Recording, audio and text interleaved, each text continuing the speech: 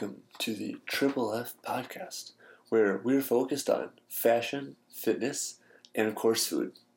This podcast is all about bringing these three parts of your life together to help you get the most out of your passions. We're here to help you look your best, feel great, and also indulge in some maybe not so hidden temptations. We are by no means experts in any of these fields, but we do hope to bring people to the show who know what they're talking about and can help you with some of these aspects of your life. You only live once, so why not live a life worth living? On the show today, we have Anitra Srisuk. She is a food and wine lover who, by chance, is actually a food influencer here in town. She has a few YouTube channels up and running that are going strong, has been in the wine industry for a long time here in town. So sit back, relax, and enjoy this fantastic little conversation with Anitra Srisuk.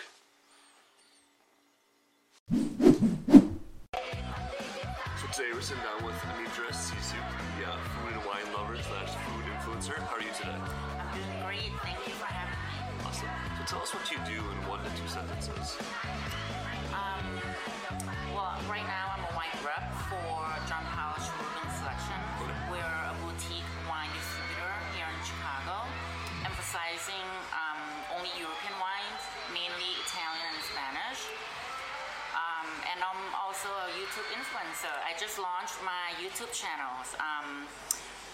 I have a Thai channel that I started a little over a year ago, and my second channel, which is in English, I started a couple weeks ago, only my first episode.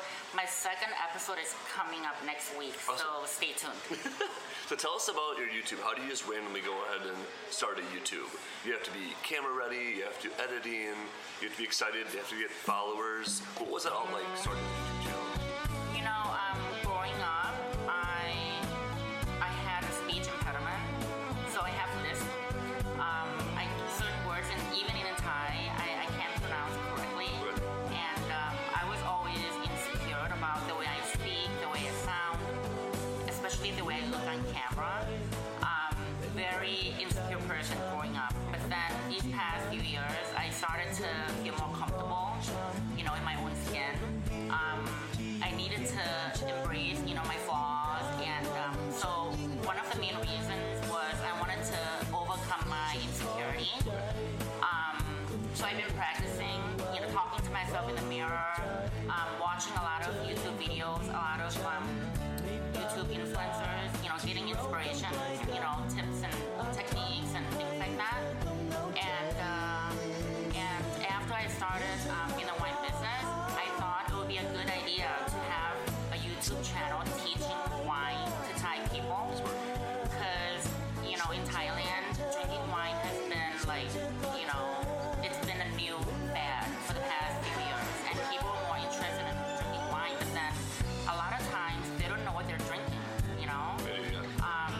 It's not just like Cabernet, Chardonnay, Pinot Noir, there's so much more beyond that. So being in the wine business, I started to learn more about wine, and I was fascinated with the whole, industry. So I wanted to, pass along the knowledge and experience to Thai people, and that's how my Thai channel, Wine Fun and Fin, started. And now it's growing. I have, a loyal 1,500 subscribers. The channel is being monetized. I'm so happy. I'm so, it's great. I love it. And it's super cool how you kind of use something that was a problem or a challenge for you and overcame it and transferred it into something worthwhile. Right. So tell us more about your new YouTube channel. My English sister channel. Right. I've been getting a lot of requests from my non-Thai audience to put subtitles in all my episodes, and it's just impossible. I had to sit down and translate word for word and put subtitles in every sentence I say. Because dictation wouldn't work, right? No, Yeah. it would completely translate into something nonsense. Yeah. So and that was kind of out of the question. And so after I felt a little more comfortable, and I found better techniques. My videos started to look better and sound better. So I got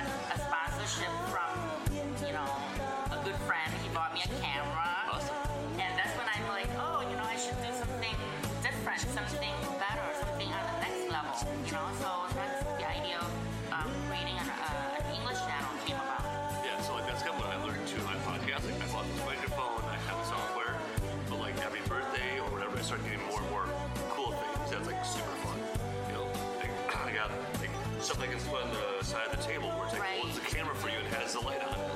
I'm not that hardcore. I bring too much stuff to a restaurant, even though I have thousands of things on this table. But Right. And the thing is, I was never into, electronics or gadgets or anything tech, like phone and cameras or anything like that. I learned everything from YouTube. Yeah. as well. So tell us more about your first episode, the excuse me, the mukbang style. Right. Yeah. Tell us all about that. So I've been doing a lot of, I've been watching a lot of wine channels, and most of the time, the wine channels are from like sommeliers or winemakers or wine producers. They all kind of sound very intimidating, Sure. and the terms they use sometimes people get confused. Okay. And then the mukbang style, I just found that out not too long ago. Okay. That the eating channels are called mukbang. So I've been watching a lot of eating channels, and most of them are just people eating. They're not talking. A lot of times there's no captions, no nothing. This is good. This is It's good. more Yeah, we get it. ASMR. You listen to the sounds of your, like chewing and swallowing, and So I came up with an idea. How about doing a wine channel with an eating show, but then you teach a little bit about the wine and the food that you eat. All in one channel, like a one-stop shop. And I want to make it less intimidating. Right. I want to make it more approachable. People can enjoy it and have fun and learn at the same time. And another thing is, one of my insecurities is eating in front of people Right. and talking. Yeah. Because I tend to spit when I talk and eat. So I did a little practicing of chewing food and speaking without spitting. And my first episode, I think I survived it. I didn't think I spit anything out of my mouth. No, it was So really yeah. So yeah, that's what happened. I want my channel to be fun, to be educational, but approachable, not intimidating or serious or anything like that. So I'm sure you're learning that having your Taiwan up for a year. That's hard to say consistent. I can't tell you the number of people I've talked to started a podcast. Like, I started a podcast, and I'll ask them 3 months later when we run into them, how's that podcast going? Oh, I dropped it. I'm like, what? For me, it's all about having fun. There's definitely a lot of work to put Right. into it, and so I haven't been super consistent over the 5 years doing it every single week.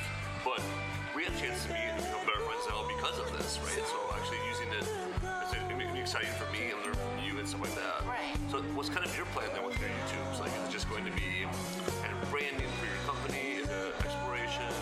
I heard rumors of you opening a restaurant in a couple of years. Well, for my YouTube channels, I'm not, I'm doing it for fun. I'm doing it out of passion. I'm doing it to learn and grow. I'm not expecting anything big right now. I just have to be consistent, and I'll do my hardest to be more dedicated to it.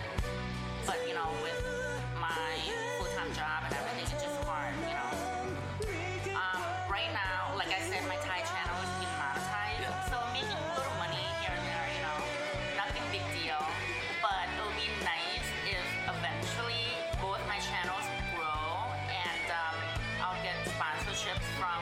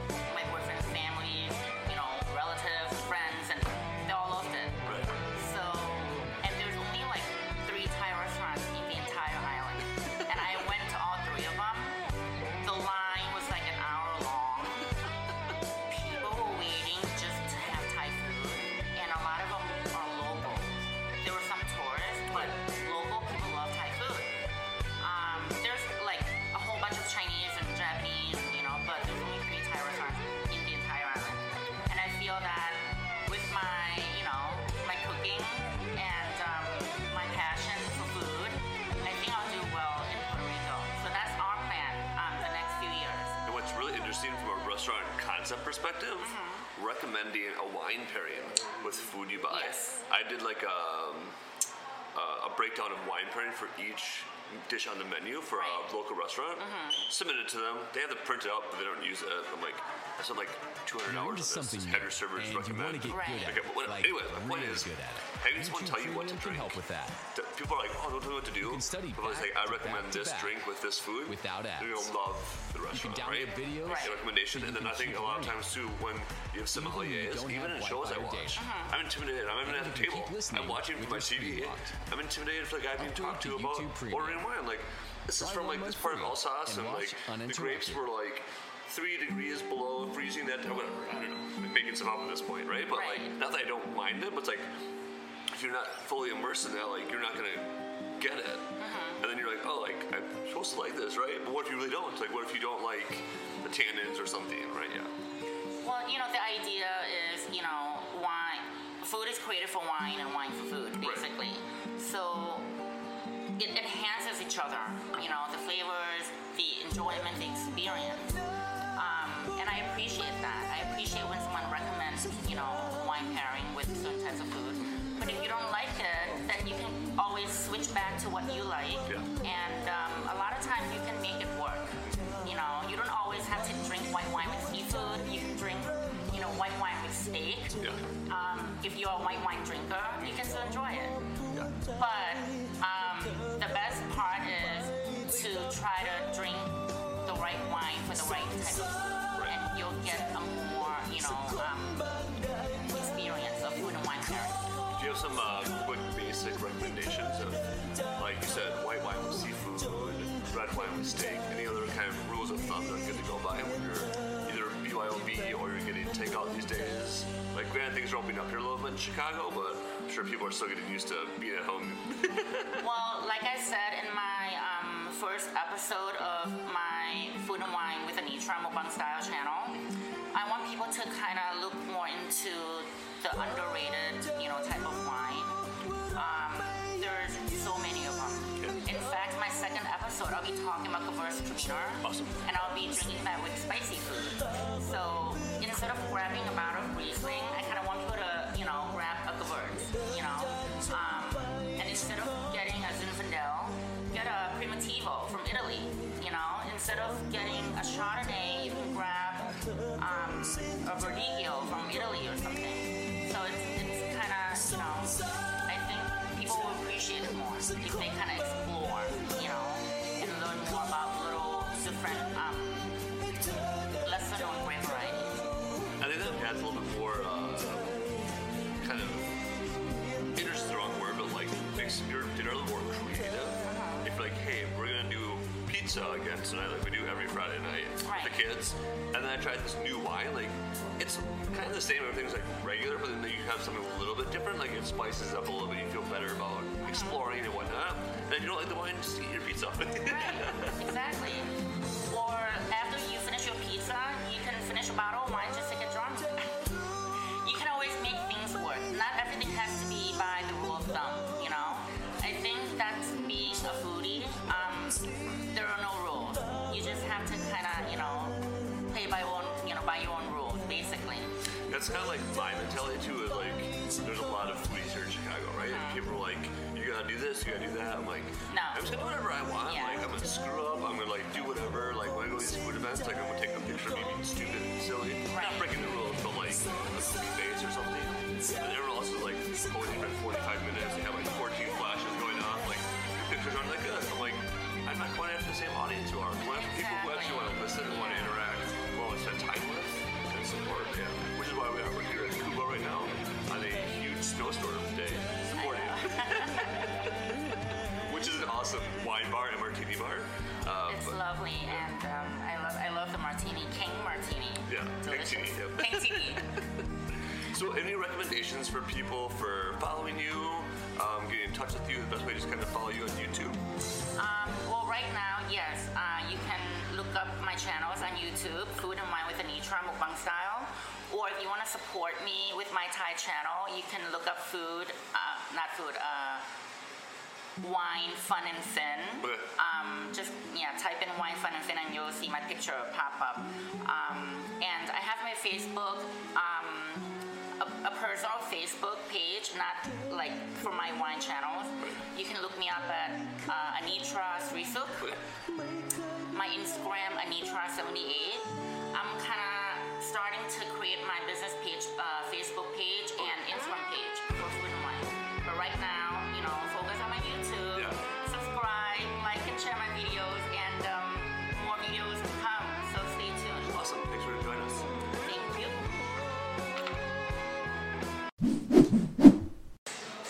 So obviously you've been in a lot of really cool places around town with work, with being a Chicagoan, exploring. Are there any places that you recommend people checking out? Well, my go-to places, I have a few. Grumtep restaurant is a Thai restaurant right on Halsted and Belmont. Jimmy, love him. That's my go-to place. They make amazing food. They know how I like my food. They know my taste. I like it super spicy. Yeah. And then Greenleaf Thai, right on Western and Lawrence in Lincoln Square. Very authentic, very simple, and Trattoria Johnny, right on Halsted and Armitage. That's my go-to Italian spot. And then there's, if I crave like pizza, I order Lumanati's, my favorite deep dish. And there's a place by my house called Forno Rosso, Napolitana style pizza. Oh yeah. So those are all my go-to spots in town. So how would you define the difference between authentic Thai and like Americanized Thai? Like for Chinese food, my interpretation is like they serve orange chicken. That's not very authentic. That's like made up. So like for Thai food, I'm not saying like the pad thais are gonna be like that, but like how would you differentiate authentic versus like more Americanized? Well, definitely the ingredients they use, Okay. And to be really authentic, everything has to be made to order. Nothing is frozen, nothing is pre-made. The sauces, they just, sugar, fish sauce, vinegar, everything is like made to order right on the spot. That's very authentic. And then the ingredients they use, it's gotta be, good quality, made in Thailand, curry paste or coconut milk. Yeah. Not like made in, Guatemala or anything like that. But those are, if you know that their food use good ingredients, and if the food takes a while, it's authentic. Okay. Not like you order and 5 minutes later, everything comes out. I think I base the authenticity on the ingredients they use and their style of cooking. Yeah, so Thai food is something I'm like learning more and more about having a palate for, right? Because as your point is like the ingredients they use and the spicy levels and stuff. Right. For me, like I've been to Grumtep a couple times on the street.